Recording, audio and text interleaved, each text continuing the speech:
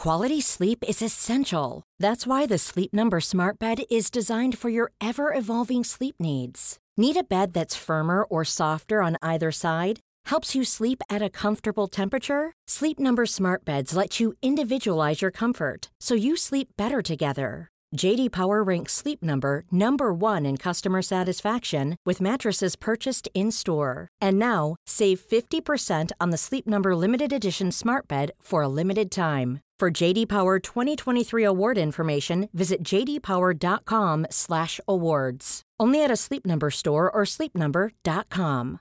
Here's a cool fact. A crocodile can't stick out its tongue.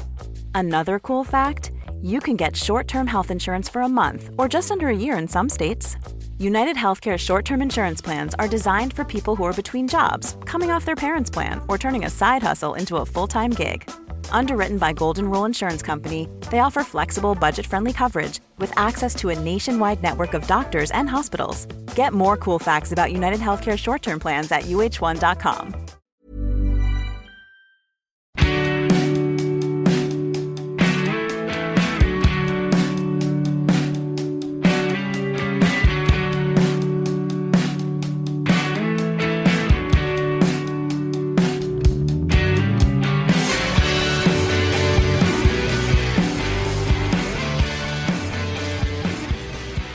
Hello, my friends, and happy Monday. What a thrill it is to be talking to you on a Monday. This is very unusual.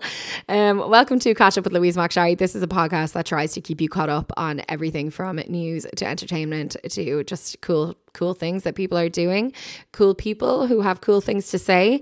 So this is obviously the first of a thrice weekly. Oh my God, I love any opportunity to use the word thrice.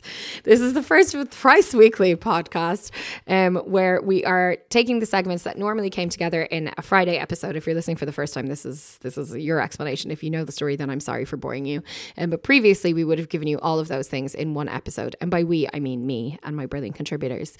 But now we are separating them out. So today, you're going to get the news catch up. And in fairness, myself and Carla were saying we didn't, so much news happened over the weekend. There was loads to talk about.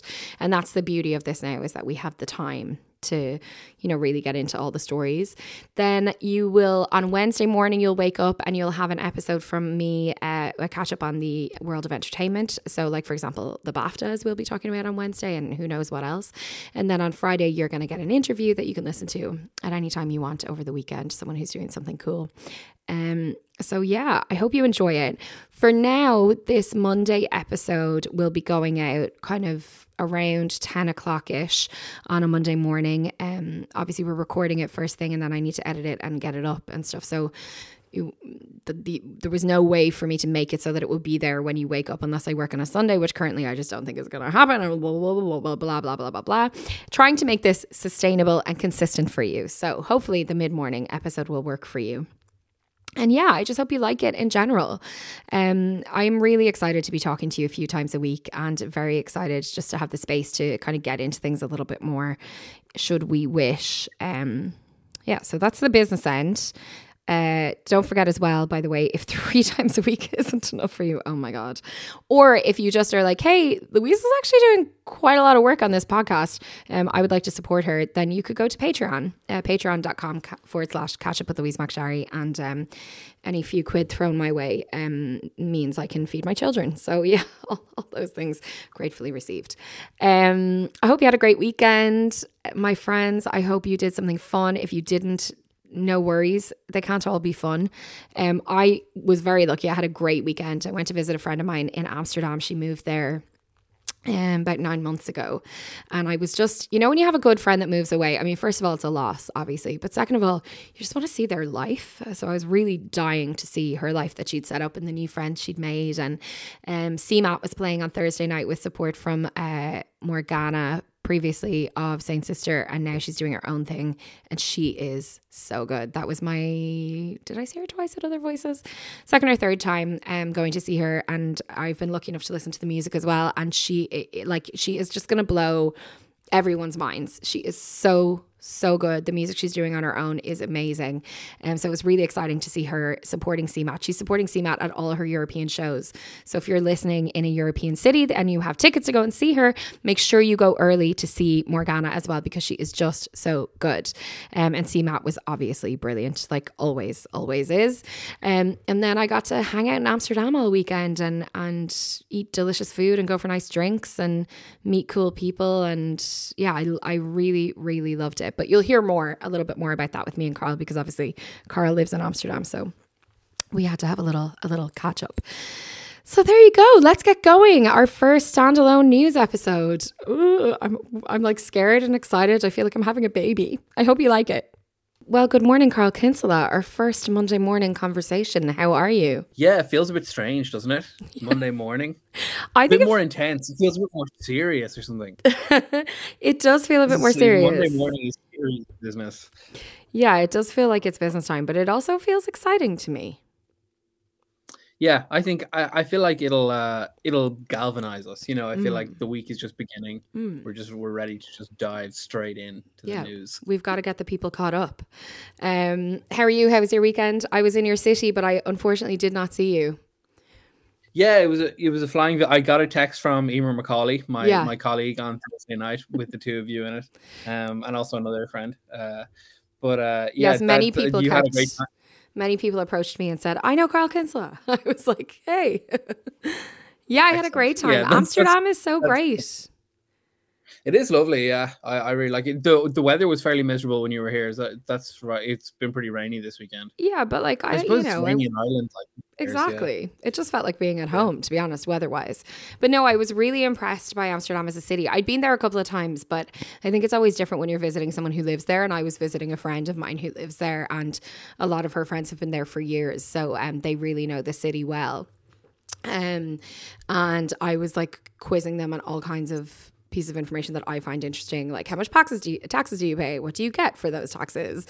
Like, how does this work? How does that work? What's the political system like?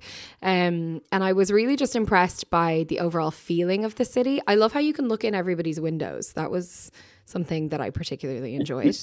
Do you spend your time looking in people's windows?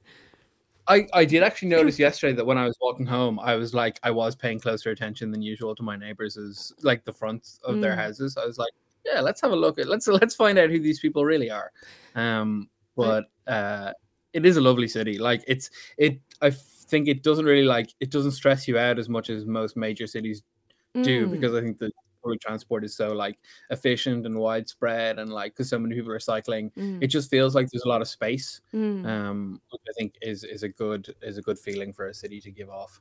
Yeah, now I will say I only spoke to 2 Dutch people outside of like being in a restaurant or whatever the entire weekend. All of my friends are like Irish and English and stuff. That one girl has a Dutch boyfriend who was absolutely lovely. And then I just had a very brief conversation with a Dutch woman in a toilet queue. And it was very amusing to me because she said, "Where are you from?" And I said, "Ireland." And she said, "Where in Ireland?" And I said, "Dublin." And she went, like, and I was like, oh. I was like, first of all, yeah, I love this directness. And I was like, okay, where is that? What's that about? Where is that coming from? And she was like, she said, I've been there twice.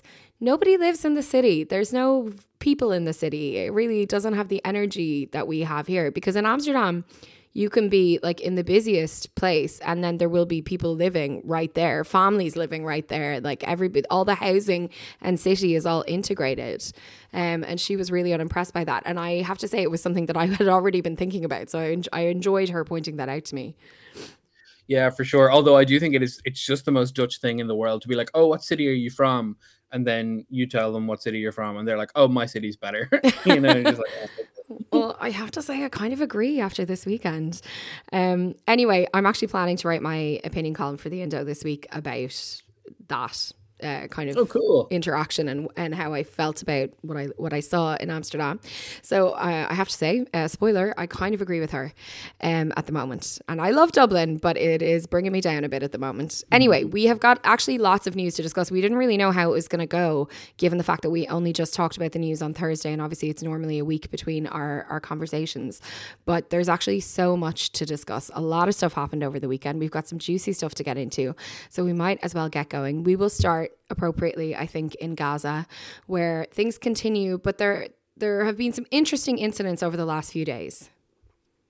Yeah, well, currently sort of the state of play, as we know, that the IDF are kind of, they're pushing in on Rafah, which is a city in the very south of Gaza, and the US and various other major Israeli allies, including, you know, Canada, UK, Australia, New Zealand, they are essentially, in public at least, they are pleading with Israel not to embark on a sort of a ground incursion into Rafah. They don't want to see the bloodshed.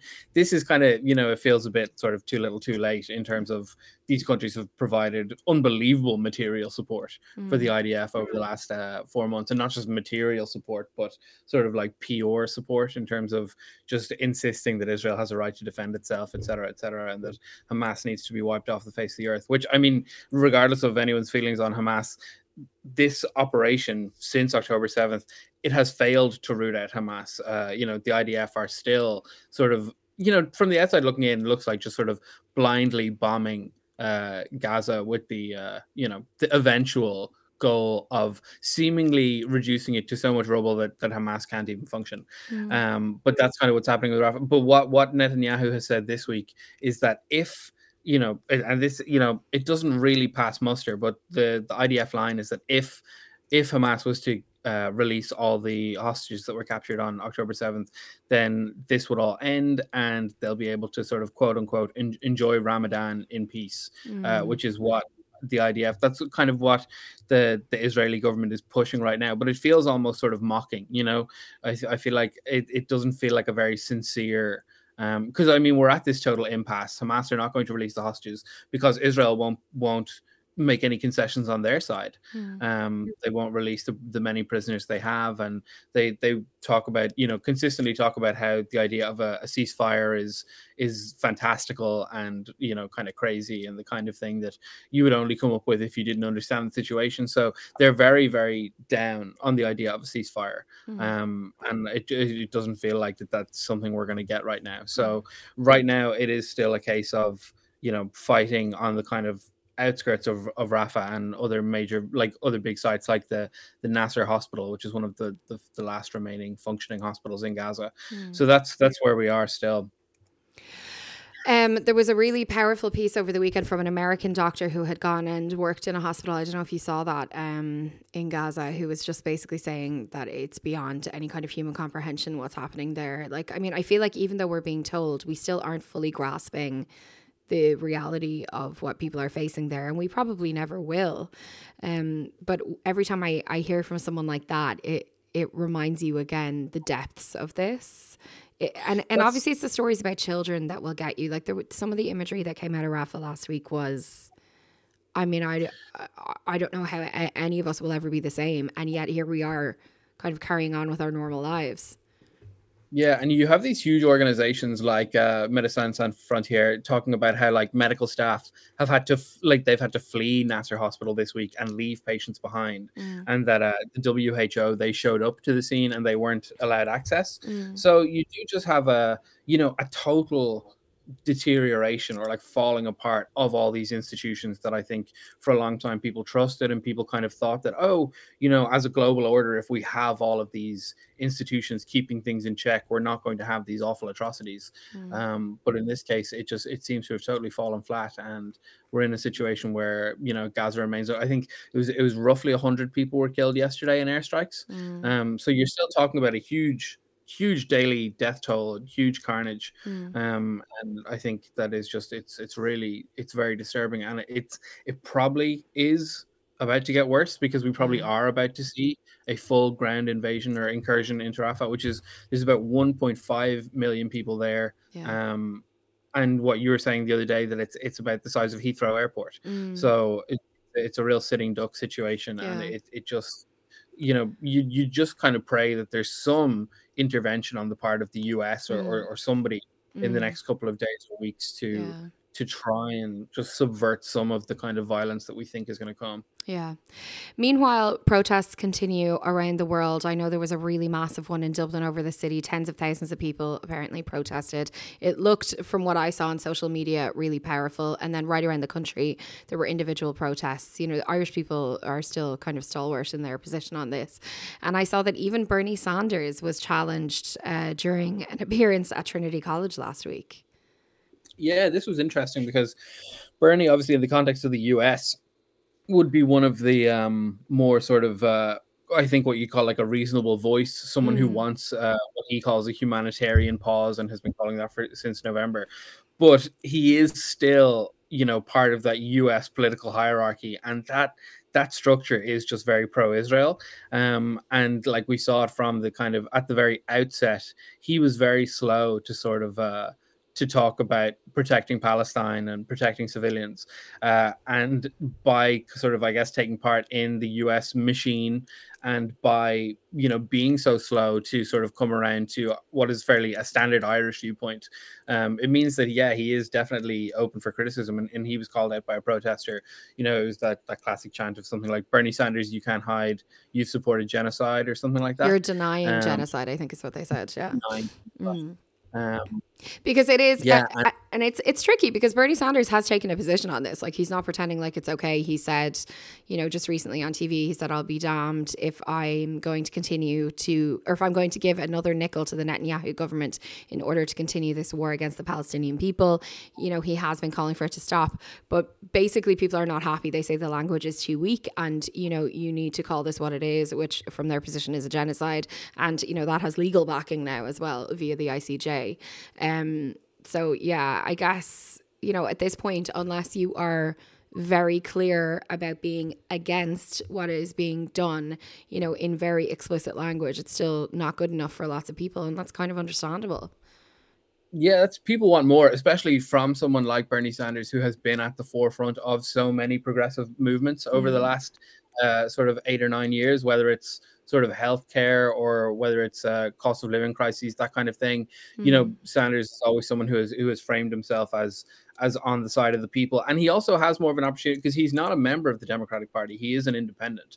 So he doesn't necessarily need to follow the rules in the same way that another Democrat might. So he has scope to speak his mind, and he has always spoken his mind. And I think that's what's frustrating for people, is because they see it and they think, oh, like deep down, he must truly believe to some extent in the legitimacy of at least, this, fight back, or this idea of Israel's right to defend itself. As you say, in the last couple of months, he has been pretty forthright. Like, it is clear, he's made it clear that he does not support what Israel is doing.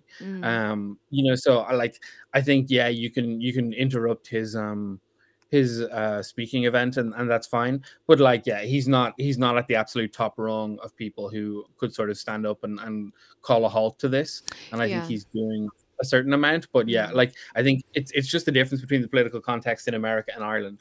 Because in Ireland it's so commonplace to be supportive of Palestine and to want the Palestinian people to have their own state and for them to be safe and for them to be healthy, that I think it's very confounding for Americans, and even the little bit that they do in support of Palestine, when they come here, it's kind of blown out of the water. Because as you saw, there's tens of thousands of people marched in Ireland this weekend. So it's and obviously Ireland, Leo Varadkar wrote that letter with the Prime Minister of Spain. So this is a country where there is just broad support for Palestinian independence and freedom. And I think it's very hard for an American to sort of keep up with that.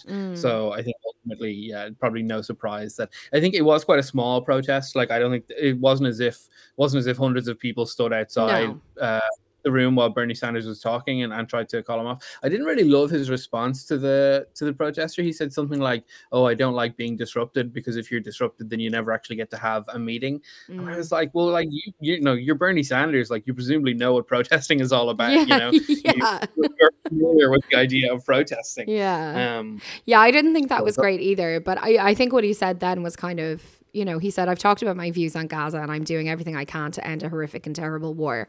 My dream would be that the president finally wakes up to what I think the American people want and say, you know what, Mr. Netanyahu, you're not going to get another nickel until you stop that damn war and treat the Palestinian people with the respect and dignity they deserve. He said, I have nightmares about what is going on. It is a horror. Believe it or not, I'm trying to do my best to end that war. And I do believe him, actually. Yeah, it's like I think he's late to the party, and like I don't know. I think everybody always believes that they're doing kind of all they can, and he probably is doing a lot of what he can. I think obviously people just want that final step of like, as you said, coming out and calling it a genocide. Like just sort of go full 100% full throat on it. Yeah. Okay, now over the weekend, Alexei Navalny, who is the opposition leader in Russia, or was the opposition leader in Russia, was killed.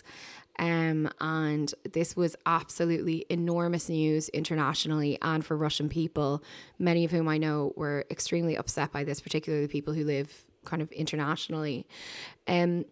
People might have seen, there was a really brilliant documentary made about him, and you might have seen that because it was nominated for an Oscar. But for people who are not familiar with him, who was this guy? Yeah, so Alexei Navalny, he's been on the scene for I think about since 2011, or at least kind of it has had international recognition since then. As you say, he was the leader of Russia's kind of opposition party, which is obviously in Russia, which is really just a one-state country where Vladimir Putin has been in charge for over 20 years now.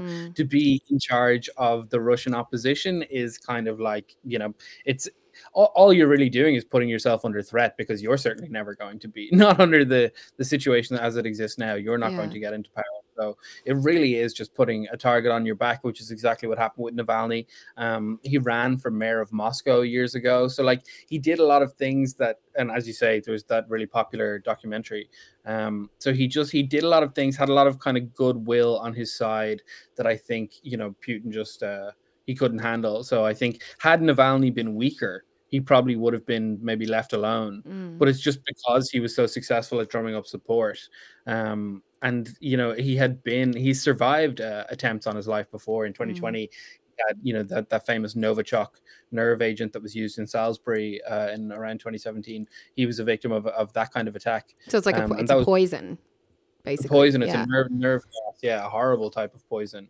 And yeah, so he is. He had been in prison. He had, even in 2023, he was sentenced to a further 19 years in prison.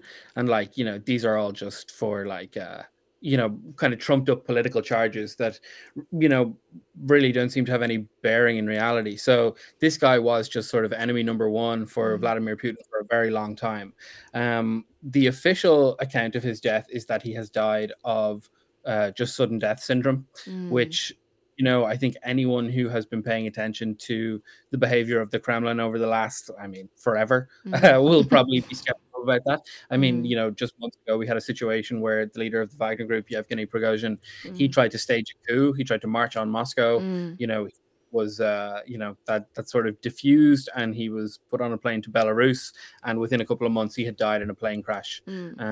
So, you do get a lot of these suspicious deaths with high profile sort of enemies of Vladimir Putin, and Navalny now sadly seems to be added to that list. And yeah, there's been a huge sort of outcry, a lot of outpouring of sort of sadness for Navalny. And like, by the way, we don't need to get into the weeds of this too much, but like Navalny is by no means, from the international perspective, a perfect person. Like if someone from Ireland was to go through the list of sort of ideological standpoints that Navalny has, they'd probably find themselves disagreeing with a lot of it, particularly when it comes to like Russian nationalism and like his attitude towards kind of other minorities within Russia, of which there are loads. So, it's not necessarily 100% simple, but I suppose what is simple is that, the death of an opposition leader in such an autocratic, dangerous country is just, it's the kind of thing that you shake your head at. And it's something that I noticed a lot of people, when it first happened, it was a very grim feeling, because it really cements that idea that Putin is just, you can't dislodge him, and you can't even sort of make an impact, can't put a scratch on him. And I think that's how a lot of people felt in the aftermath. I know like Russians came out to pay their respects. There was more than 400 people detained, which, I mean, if 400 people were detained, then you must have had thousands of people coming out in support of him after he died. But I mean, for me, it was just... Where he died, it's described as a remote Arctic prison colony. Like, you know, it sounds grim. And, the Kremlin are saying that they're not responsible for it, but internationally, you know, political leaders are saying that they are responsible for his death one way or the other. And hundreds of people in cities all across Russia have kind of been protests or have been marking his death with, you know, laying flowers, that kind of thing. But mad to think that people would be arrested within that. 400 people arrested within that is mad. And the charges are things like organizing a rally. And, you know, it's just, you know, Russian people are not free. No, absolutely not. And it just goes to show, like, when you have these, you know, what I think you can estimate are thousands of people coming out under the duress of possibly being arrested in a country where we've just seen, you know, an opposition political leader suffer pay the ultimate price for standing up to Putin. I think it's a real testament to how many people there probably are in Russia who would like change. Yeah. But like, as we can see, you know, if you have someone like Navalny, like this person with international sort of claim and backing, and people really like him, his likability and stuff, and even he really can't, as we say, he can't even put a scratch on Putin. It is very disturbing, and I think it's going to have a hugely chilling effect in Russia, and probably a chilling effect internationally, because it's just, you know, when you sort of lose someone who's a sort of a figurehead and representative of the idea of an opposition in Russia, you know, we've lost that kind of person now. So I think that is it's very disturbing for people. Yeah, absolutely. It's that time of the year. Your vacation is coming up. You can already hear the beach waves, feel the warm breeze, relax, and think about work. You really, really want it all to work out while you're away. Monday.com gives you and the team that peace of mind. When all work is on one platform and everyone's in sync, things just flow. Wherever you are, tap the banner to go to Monday.com. Hey there, it's Michelle Norris. I'm host of a podcast called Your Mama's Kitchen. When I travel, I'm usually looking for a way to find a taste of home when I'm not at home. And one of the things I love to do when I am at home is entertain. And Airbnb allows me to do that. When I was in California recently, I rented a house that had a great kitchen. And when we were sitting around the table, we're all thinking, we're in someone else's house. Someone could be in all of our homes as well. If you have a home, but you're not always at home, you have an Airbnb. Your home might be worth more than you think. Find out how much at airbnb.com/host.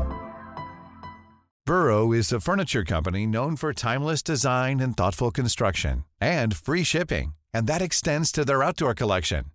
Their outdoor furniture is built to withstand the elements, featuring rust-proof stainless steel hardware, weather-ready teak, and quick-dry foam cushions. For Memorial Day, get 15% off your Burrow purchase at burrow.com/ACAST and up to 25% off outdoor. That's up to 25% off outdoor furniture at burrow.com/ACAST. Okay, let's move to RTE again. It's funny, last week we were like, will we even talk about this? Because it's kind of boring and everybody's sick of it. But then the drama just continues. Like, it seems unending. They really deliver. Like, honestly, if their instincts for drama in their like fiction department was as strong as their instinct for drama, like just in their normal lives, they would do so much better. Like, if they could have a Succession style TV show based on the last couple of years at RTE, I mean, they could. It's true. They easily could. And you know what I think is actually going to happen is they're going to get gazumped and Virgin Media will come in. And Virgin Media will make a really good show about RTE. And it'll just be, it'll just be like an unending spiral for it. And like right now it does feel like an unending spiral, you know. When you hear about these sort of the golden handshake payments and more, it does just make you want to tear your hair out. Yeah. And that is where the focus is now. You know, we've kind of moved on slightly from the toy show, the musical, to these numerous golden handshake payments, which is basically when you give someone money to kind of go away, essentially, isn't it? Pretty much, or well, in the case of Brita O'Keefe, it was interesting because it was just voluntary. Like typically, when you're talking about a golden handshake, yeah, like it's because you want to get rid of someone, and like it's sort of like an almost a kind of an unofficial severance or a bonus just to get you out the door. But like with Brita O'Keefe, there was no real suggestion that she was the CFO Yeah. who is kind of at the center of the biggest payment. She got 450,000. There was no suggestion that they were kind of kicking her out. She was just leaving. Done, yeah. And there was simply no no good reason. And like in that case, you are just talking about a bonus in the same way that a banker, like back in the day, would get a huge bonus. You're just talking about sort of the kind of bonus where the justification for it is that it incentivizes the best people to go for the job, so it's not really about a severance, and it's more about an incentive. But it's just so silly because I mean, first of all, with RTE at the top level, I don't know. There doesn't seem to be any evidence to me that we are getting the best people for the job in any of these positions. And then like B, it is just so much money, and it's so much, kind of public. There's at least public contribution to the money. Yeah. So, and like, it's funny this week, Micheál Martin called for full transparency of salaries and packages at RTE. Like, I really thought that was ground we covered last summer. Like, I thought they had agreed to that. Maybe they haven't agreed. I thought they had agreed to that already. No, there's back and forth, because I think the problem, one of the main things to remember is that there are many hundreds of people who work in RTE, and most of them are not well paid and are just normal people doing normal jobs. And so I think that does make it tricky when we have these conversations about full transparency of salaries and packages, because most people don't really want their salary, they don't really want this conversation to be in the news. And I think sometimes there's a tendency to allow that to color the kind of transparency of salaries at the top level. Like, I personally feel like there should be no question that like salaries at management level at this point should be completely out in the open and clear. Like, I know they've gone back and forth on it, but it seems like things are just too bleak. I mean, like, I know they've been called in for a meeting this morning because of all what's gone on over the last week. Because it wasn't just it. Obviously, initially we talked about Brita O'Keefe already, but then there was a Simon Coveney one as well that came out over the weekend. Or Rory Coveney, excuse me. Jeez. Rory Coveney. Yeah. Sorry, not Simon Coveney. They are two different people, albeit related. Rory Coveney, who was director of strategy, also got a big payment. I did not receive a single payment upon leaving RTE, I would just like to say, and I could really have done with it. But it doesn't apply to people like me or anyone normal who works there. You would have deserved it too. And it's so, I think the Rory Coveney one is so grieving, because it's kind of, he is almost, if you read the sort of the transcripts from the various hearings we've had, he's the man who's kind of almost not single-handed, but almost single-handedly pushed for the toy show, the musical. Like it really was his baby. It was his project. So the fact that sort of he was, and again, like he was involved last summer, like he was in the hearings last summer. So he, again, there was no real need for him to have such an enormous payout, and he got 1 year's whole salary. So like, again, you're talking about huge money for someone who has, I mean, like the toy show musical, which was his idea, lost RTE another 2.2 million. So we're just talking about like an enormous financial footprint on all these people. When all is said and done, you're looking at these people who come in with ideas, the ideas lose money, and then the people leave, and then you have to pay the people even more money. So it's just sort of, as we say, like it's a spiral. And, last week we were talking about like, yeah, Kevin Backhurst has his work cut out for him. And it does seem, and like we talked about this as well, like, as you say, him and Shuni Rahley, the chair of the board, are being called into Catherine Martin's office today. And like, kind of, I assume what they'll discuss is probably RTE being brought under the remit of the comptroller and auditor general, which is like a government appointed position. And they audit all the state's spending. So, RTE could kind of fall under that, and maybe that'll be the consequence of the meeting. But I mean, it's just I don't know. I don't see how it's so bad for like the license fee. It's so bad for public trust. I just think people have so little time for all these shenanigans. People just want to have good quality public broadcasting. They don't want to have to deal with all these egos and personalities and salaries and packages. So I don't know, maybe it'll end up being like a good kind of clearing up house, but like, I think that remains to be seen. Yeah, and it's certainly rolling on and on. A pretty bleak thing happened last week during the celebrations over the Super Bowl in America. There was a shooting at a celebratory parade for the Kansas City Chiefs. And I have to say, like, I was surprised by how little I felt when I heard about this. And then that made me feel really bleak and sad. Yeah, I think it's definitely reached a stage now, because I could even, if you could trace sort of the evolution, I think, of how people outside of America react to shootings. And, even a couple of years ago, you would have had major shootings that elicit total horror and almost like a shutdown of the news for the whole day, and the entire news focused around this thing. Whereas now I do definitely think we're in a position where, so I was reading, it's something like 49 mass shootings in the US in 45 days in 2024. So it is just pretty much constant. Like, you're looking at it, at least once a day. And I think when you see it at an event like this, where there's already some attention on it, I think people are starting to almost expect it.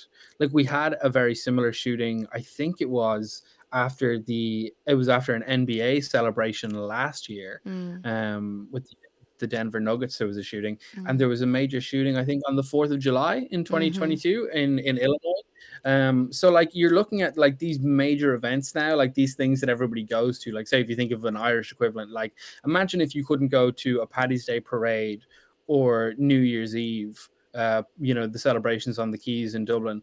If you couldn't turn up to that without kind of almost a presumption that someone is going to start firing a gun at some point, it doesn't feel like a real society. It just doesn't. It's so surreal, and so, it just doesn't really compute, and I think that forces people to understand, I think, Yeah, I saw a guy who was interviewed kind of around it, and he kind of, this is not literally what he said, but the vibe was, sure, there's always one. And, like, no. Yeah. Like, that should not be the way with fatal shootings, or, like, even, shootings where people are seriously injured. Now, in this situation, one person died, 22 other people were injured, and 2 teenagers have been charged, both under 18. Like, how are teenagers getting the gun? Like, we've discussed this. How are they getting the guns? Yeah, and supposedly the intel that the police have is that it all stemmed from, like, a personal dispute. Like, it wasn't a case of 2 people showing up to commit a mass shooting. It was that 2 people got into an argument, and as a result, dozens of people got shot. Which is just like, how can you live in a situation like that? And, it's also very frustrating. You see, like, the quarterback from the Kansas City Chiefs, Patrick Mahomes, who's like the best paid NFL player in, like, history. He came out, like, right away with a tweet that was just like, thoughts and prayers, pray for Kansas. And it's just like, this is the city that you live in, that you play sport in. You should have, like, a connection to these people. And it really, for me, what I find so disturbing is just the mealy-mouthedness of, like, you could have someone like, this is Travis Kelce's team. This is the team that Taylor Swift has famously been turning up to watch week in, week out. And, like, not that, like, solving gun crime is Travis Kelce's responsibility or Patrick Mahomes's or Taylor Swift's, but they could do so much more. They could say so much more. They could make it an actual campaign. Yeah, they and could. It seems like those days are gone.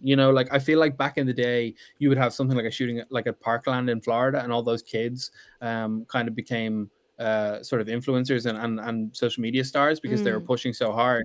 And it doesn't feel like you get those reactions anymore. It does feel like a shrug of the shoulders, where it's like, I think it is sort of like the anti-gun or the gun control crowd has sort of accepted defeat. Yeah. It's sort of how it feels to me. Yeah. It's awful. It is awful. The Social Democrats had their conference over the weekend, and Holly Cairns gave her first kind of, I don't know, what did she call it? Speech. I mean, it wasn't her first speech, but, like, in terms of being leader of the Social Democrats at the Social Democrats National Conference. And it seems to have gone down very well. Yeah, I get the sense that, like, most of what Holly Cairns has done and said since becoming SOC Dem leader has has gone down well. Yeah. Like it feels like they have like I think, you know, some people might attribute that to the youth. I think I would attribute it to, obviously, people remember before Holly Cairns, Soc Dems had two leaders. So they had Roisin Shortall and Catherine Murphy working together as co-leaders. And I just think that doesn't work. I think people just want to see one leader. I think it makes so much more sense to just have one person sort of delivering these speeches. And yeah, I think, you know, Holly Cairns, I think it has helped her kind of unifying it in that way. But yeah, I think probably what people mostly took away from the speech is she promised that if she got into government, or if Soc Dems got into government, it would be 50,000 homes per year would be built. That would be pretty staggering. Is 10,000 affordable homes and 12,000 social homes per year. Like that's the kind of thing that I think it's quite clever, because if you look at the popularity Sinn Féin have had over the last couple of years, I think it's almost all down to housing. And I think if Soc Dems could also capture some of that ground with a very ambitious housing plan, that would help them out. They also are also kind of the originators through Roisin Shortall of Sláintecare. And Holly Cairns said a red line for her going into government would be like the acceleration of Sláintecare. Now, in order to get Sláintecare working, which is universal healthcare for all Irish people, you need some serious acceleration. Like it's so far behind schedule. But it's a good red line to have. In a different interview, Karen said that she wouldn't rule out going into government with any party, which is the kind of thing that like that'll really upset some, say, Sinn Féin and people before profit people, because it suggests, you know, she'd go into government with Fine Gael, and it'll also upset Fine Gael people because it suggests she might go into government with Sinn Féin. But ultimately, like with a party as small as Soc Dems, they have 6 seats. Who knows how many seats they'll have after the next election? You know, I think it's sort of it's harder to argue kind of being a protest party when you're so small. You know, I think it's unlikely that Soc Dems are going to be like calling the shots in any meaningful way, whether they're in opposition. There's just not enough of them. They're a new party. They'd need to get a lot of people kind of running for election. That would require a lot of money and a lot of organisation. Like these things just don't tend to happen quickly. That's why Sinn Féin were in the position they were in the last election, where, you know, they potentially could have won more seats, but they just didn't have enough candidates. So, you know, I would imagine that they will do well, but it's going to be slow. But it just seems so wild to me that like it's kind of remarkable that we have this political party and a leader of a political party who are just kind of, sound just like, hey, let's not be racist. Let's try and build more houses so that people can actually have homes. Let's try and make it so that people aren't desperate to leave the country. Let's try and do everything we can to fight this genocide. Like those are not extreme or radical views from the conversations that I have with people. I mean, obviously I'm kind of, I would be left-leaning progressive, but like, that it's remarkable, I think is remarkable. Yeah, I think their outward niceness is honestly very impressive. Like they really, it doesn't tend to flip like ever. Like they're always just pretty nice. Yeah. And even like online, if you ever have to deal with like a Soc Dems, say sometimes you get like a Sinn Féin person in your DM, or not in your DMs, but in your replies, or like definitely lots of Fine Gael people in your replies, or Fianna Fáil giving out to you for this or that. Yeah. You don't really get that with Soc Dems people. Like they're usually just pretty friendly. Nice. Yeah. Almost makes me like suspicious of them. It's like, what are they doing over there with their purple t-shirts and flags? I love it. Also, I really like that you can say their name like perfectly to the tune of Roxanne by the Police. Like, you can be like, Soc Dems. 10 and 10. Carl, you should sell that idea to them. That's a top tier idea. Before I let you go, I just wanted to, this was the story we were going to do last week, but we didn't have time to get to in the end, which is the story of romance scams. And unfortunately, lots of people being taken in by them. Now, this is romance scams, I feel like is something that people will be kind of vaguely familiar via TV programs like 90 Day Fiancé and the like. But, for those who don't know, what's the story here? Yeah, so a romance scam is kind of, it sort of is what it sounds like, which is where, people are contacted or communicated with almost always digitally. And it's, whether it's on Facebook or whether it's through a dating app, someone will have basically set up a catfish account, which is a fake account using fake pictures. It could be anyone, anywhere in the world, just using the pictures of someone, to sort of... to lure them in. And usually the way it goes is they build trust, they have a conversation, you might match with them on Tinder, and they'll sweet talk you, and they'll be nice to you, and they'll, I make think, you feel special. Yeah, they're mostly targeting, I think, ultimately probably people who are lonely, and maybe people who kind of want to feel special, that kind of thing. Yeah. And then it builds up over time, and they start asking for money, and they need money for this or that, or you send me this money and I'll come visit you, Yeah, or money for plane tickets. Yeah. exactly. My mother And is sick. precisely, and it's actually crazy how successful some of these scams are. Gardaí said that 245 victims have come forward since 2020, so that's quite a lot, and that like in what is it in it's 7 million euro has been stolen through these scams over the last 5 years. Like, it's the kind of thing that if it doesn't really touch your life, if you're happily married or happily in a relationship, you probably never think about these things. No. But like there are people who do end up getting victimized by these things, and it is really sad. It's And so sad. and it's really sad, and it's the kind of thing that like it's very, very preventable. Yeah. And I think people just need to, if there's anybody who's sort of in danger, anybody who's been chatting with someone online who they have absolutely no sort of evidence that they're real, like and the Gardaí, to be fair, gave a lot of advice. Yeah. Like they said that, to do a Google reverse image search on any like picture of a person that you match with, that kind of thing. For me, like an easy thing is like if you go on someone's dating app or on their Facebook and they don't have photos of them with anyone else, or like there's no comments on their photos from like family and friends, that's a big red flag. Yeah. I think you just want to keep your eyes open and make sure that people are like that they exist in society. You want to be able to find them on LinkedIn. You want to be able to see what they do.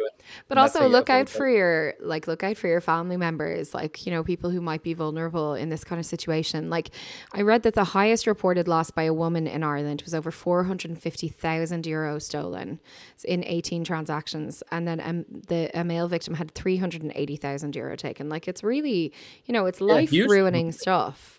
And we just all need to, unfortunately, loneliness is an absolute blight on people in this country. And so we all need to be looking out for each other and looking out for our family members.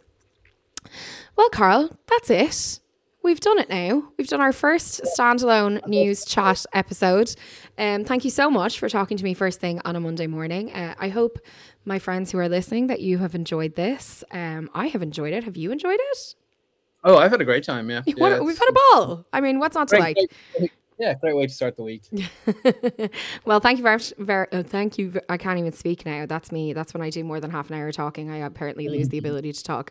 Thank you very much, and we will talk to you next week. Obviously, you can catch Carl on thejournal.ie. You can read his writing there. If you didn't read his Surrealing in the Years column over the weekend, I highly recommend it. And then where else can the people find you, Carl?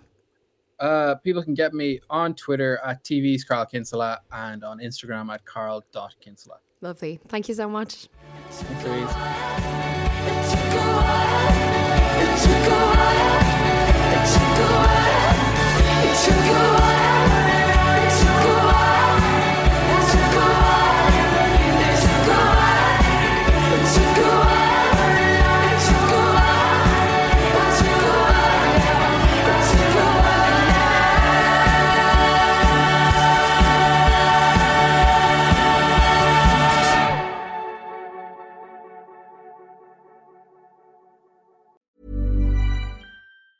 Planning for your next trip? Elevate your travel style with Quince. Quince has all the jet-setting essentials you'll want for your next getaway, like European linen, premium luggage options, buttery soft Italian leather bags, and so much more. And is all priced at 50 to 80% less than similar brands. Plus, Quince only works with factories that use safe and ethical manufacturing practices. Pack your bags with high-quality essentials you'll be wearing for vacations to come with Quince. Go to quince.com/pack for free shipping and 365-day returns.